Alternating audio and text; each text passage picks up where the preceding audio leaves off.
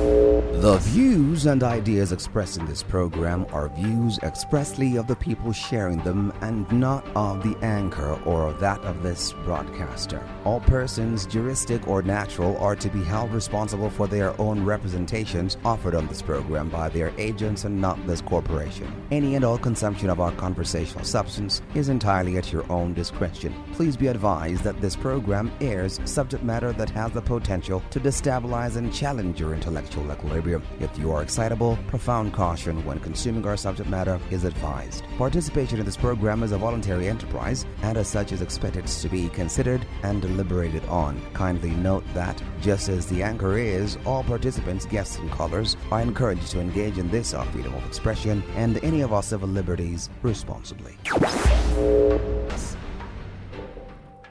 Listen to this. Headline reads, what is the difference? Okay, there you go. The police have destroyed drugs worth 800 million. My heart just 800 million rand during policing operations in Johannesburg on Thursday. National Commissioner of the South African Police Service, SAPS, General Fani Masimula, presided over the destruction of drugs, which included cocaine, heroin, mandrex, and marijuana. Marijuana? Weed too?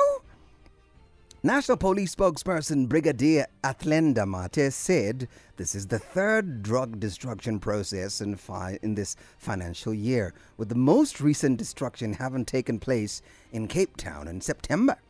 Quote, in the 2022-2023 financial year, 20.8 tons of drugs with a street value of 2 billion rand was also destroyed. That's what Athlenda Mate said.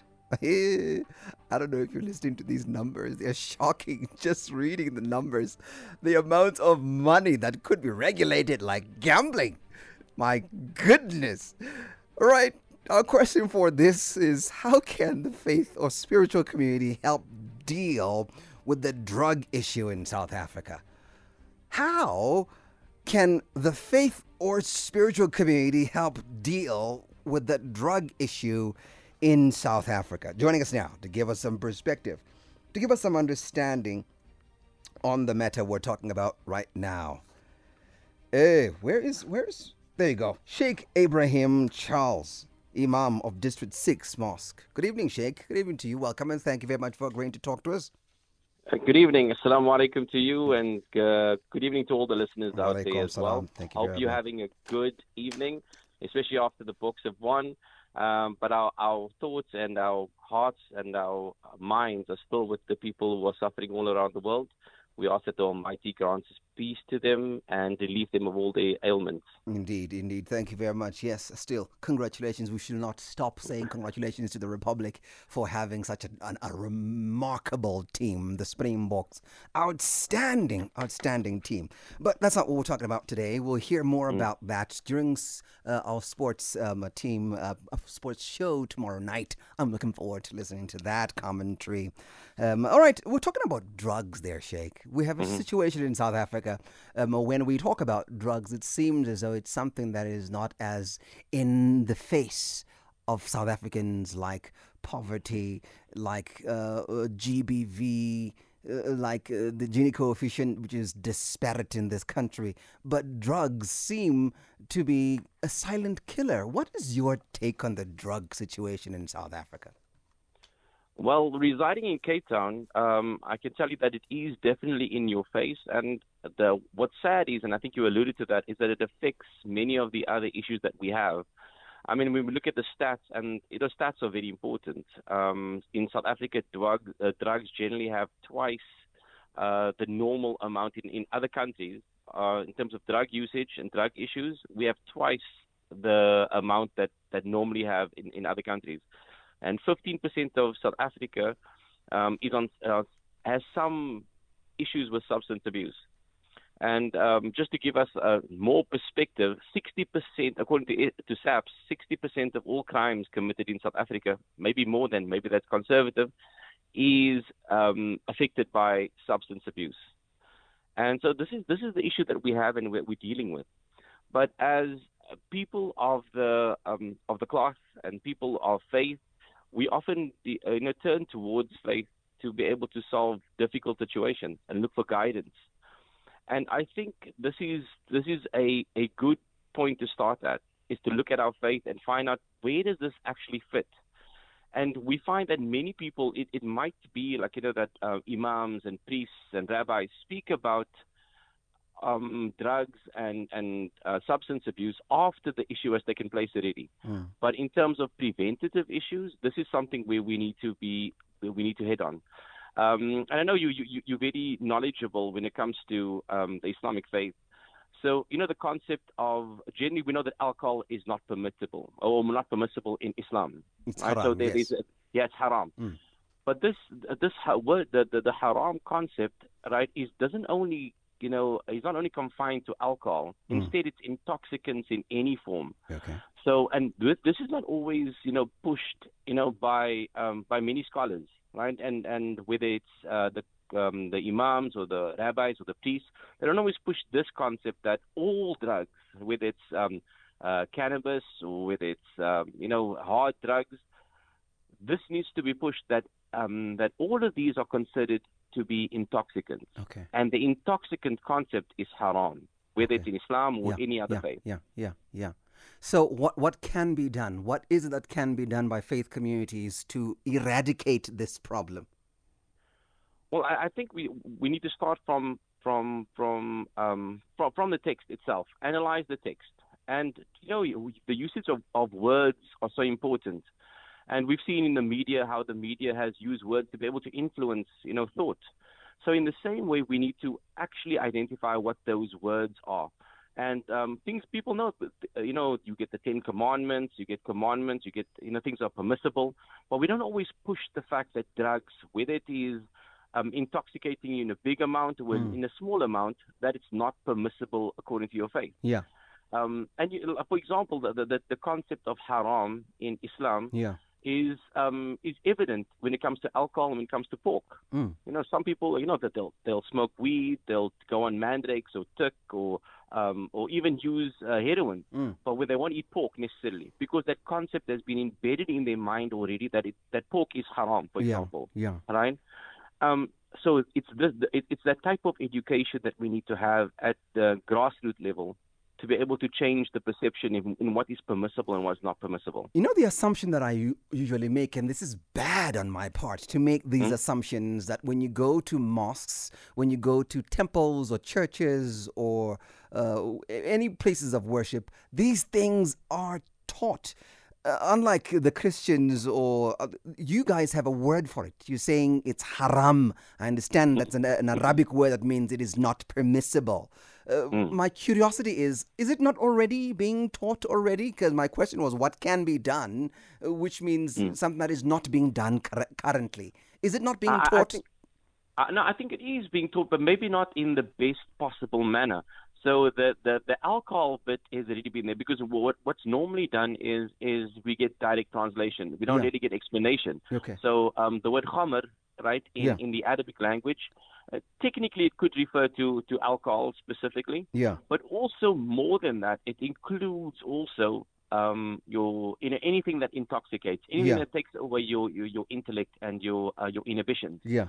So and this is what needs to be taught to people. This is the type of message. So once again, it's the usage of words and educating people fully from grassroots levels all the way up. Yeah. And I think when we start with that, then we can actually, begin to see what the impact is. Because now you have your young child that's growing up maybe in a township area or wherever he's growing up. Yeah. And he's been taught that, these things are not permissible, so he won't go near those things, or he'll be a bit more hesitant.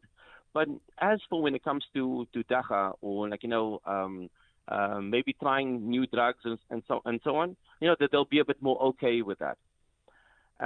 So this is something that this is the first step that I think that needs to be done. All right. So what do we do? What can we do so that we can mobilize people to focus on this, particularly in your area, in the Western Cape, which appears to be the drug capital of South Africa? I'm not quite sure if that's a matter of fact, but that's where they're saying they destroyed the most amount of drugs.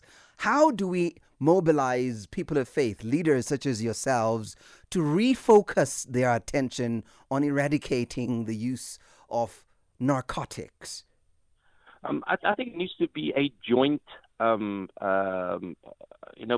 project, Okay, right? okay. So not only amongst the imams or the Muslims, but if we're starting from there, right? And I'm speaking maybe just for the imams and the mashayikh, Yeah, all right? Then maybe they need to come together as a unit, right? And say, listen, from here on, maybe for this next month, we can have Drug Awareness Month, yeah, right? And we pull out all the scriptures telling us, and we find within the Quran Yeah, and yeah. in the Sunnah, all right? Yeah. Both the scripture and the method and the example of the Prophet, that these things are not permissible. yeah, And once that is taught, once again from the grassroots, it will filter out into the larger community. yeah, Then, because generally we have that respect from the community. People actually listen; they want to listen. yeah. But if you're not giving them what's needed by the community, then it becomes difficult. Yeah.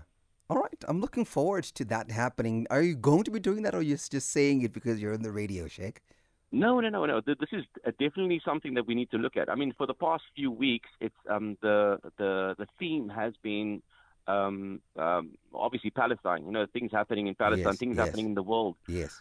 But we also have our own battles here in South Africa. Yeah. And as you mentioned, with the statistics being given with gangsterism and Yeah. drugs, it's a war zone very often in South Africa. Some of the Yes. statistics here are worse than some of the war-torn countries. Yeah. So it's a battle that we're going through here as well. And as people of faith, this is what we need to look towards. We need to find within our faith, within our scriptures, right, the answers to these solutions, to these issues. And All right. we can find the solutions to them in our scriptures. When you finally get around to doing it, please invite me. I'd like to be there and witness it happening. If you're going to be talking about it, please invite me. I'd love to see that happening. All right, Sheikh. This coming Friday, you're more than welcome to join me. You're going to be You can come speaking about it? visit us.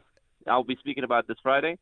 Come around to the mosque. I'm inviting a special invitation to you, and to everyone else who wants to attend. When you say this Friday, you mean in District 6 in Cape Town? Yes. Okay, I'm in Joburg. Cape Town's the place to be. You know it. You know it. Okay. And plus, apparently, I heard that the Springboks are doing their tour this Friday. Yes. In Cape Town. So, there's another reason to be here. All right. We'll keep in contact. See if I can make a turn in Cape Town. But I still need to be in Joburg from work. Ask the radio station to sponsor your trip. Oh, this radio station? Please. All right. Thank you very much. I appreciate you coming through, Sheikh. I appreciate you coming through to talk to us. Appreciate your time. Okay, fine. Just one more thing. Can I just say one more thing? Yeah, go ahead. Yeah. The discussion should also extend towards people who are currently on drugs. Yeah. All right? Because we have a lot of rehabilitation centers here in Cape Town who are run by, with a Muslim ethos, Yeah. Islamic ethos. And it's actually interesting to see what they produce and what their statistics are like, what their recovery rate is. And I've been to a few of these places already, getting the mindset of the youth and finding out why people have actually turned to drugs. So maybe that can be an extension on the program in the future. Got it. Thank you very much, Sheikh. All right, No Sheikh problem. Ebrahim No problem. Charles and Imam at the District 6 Mosque. Thank you.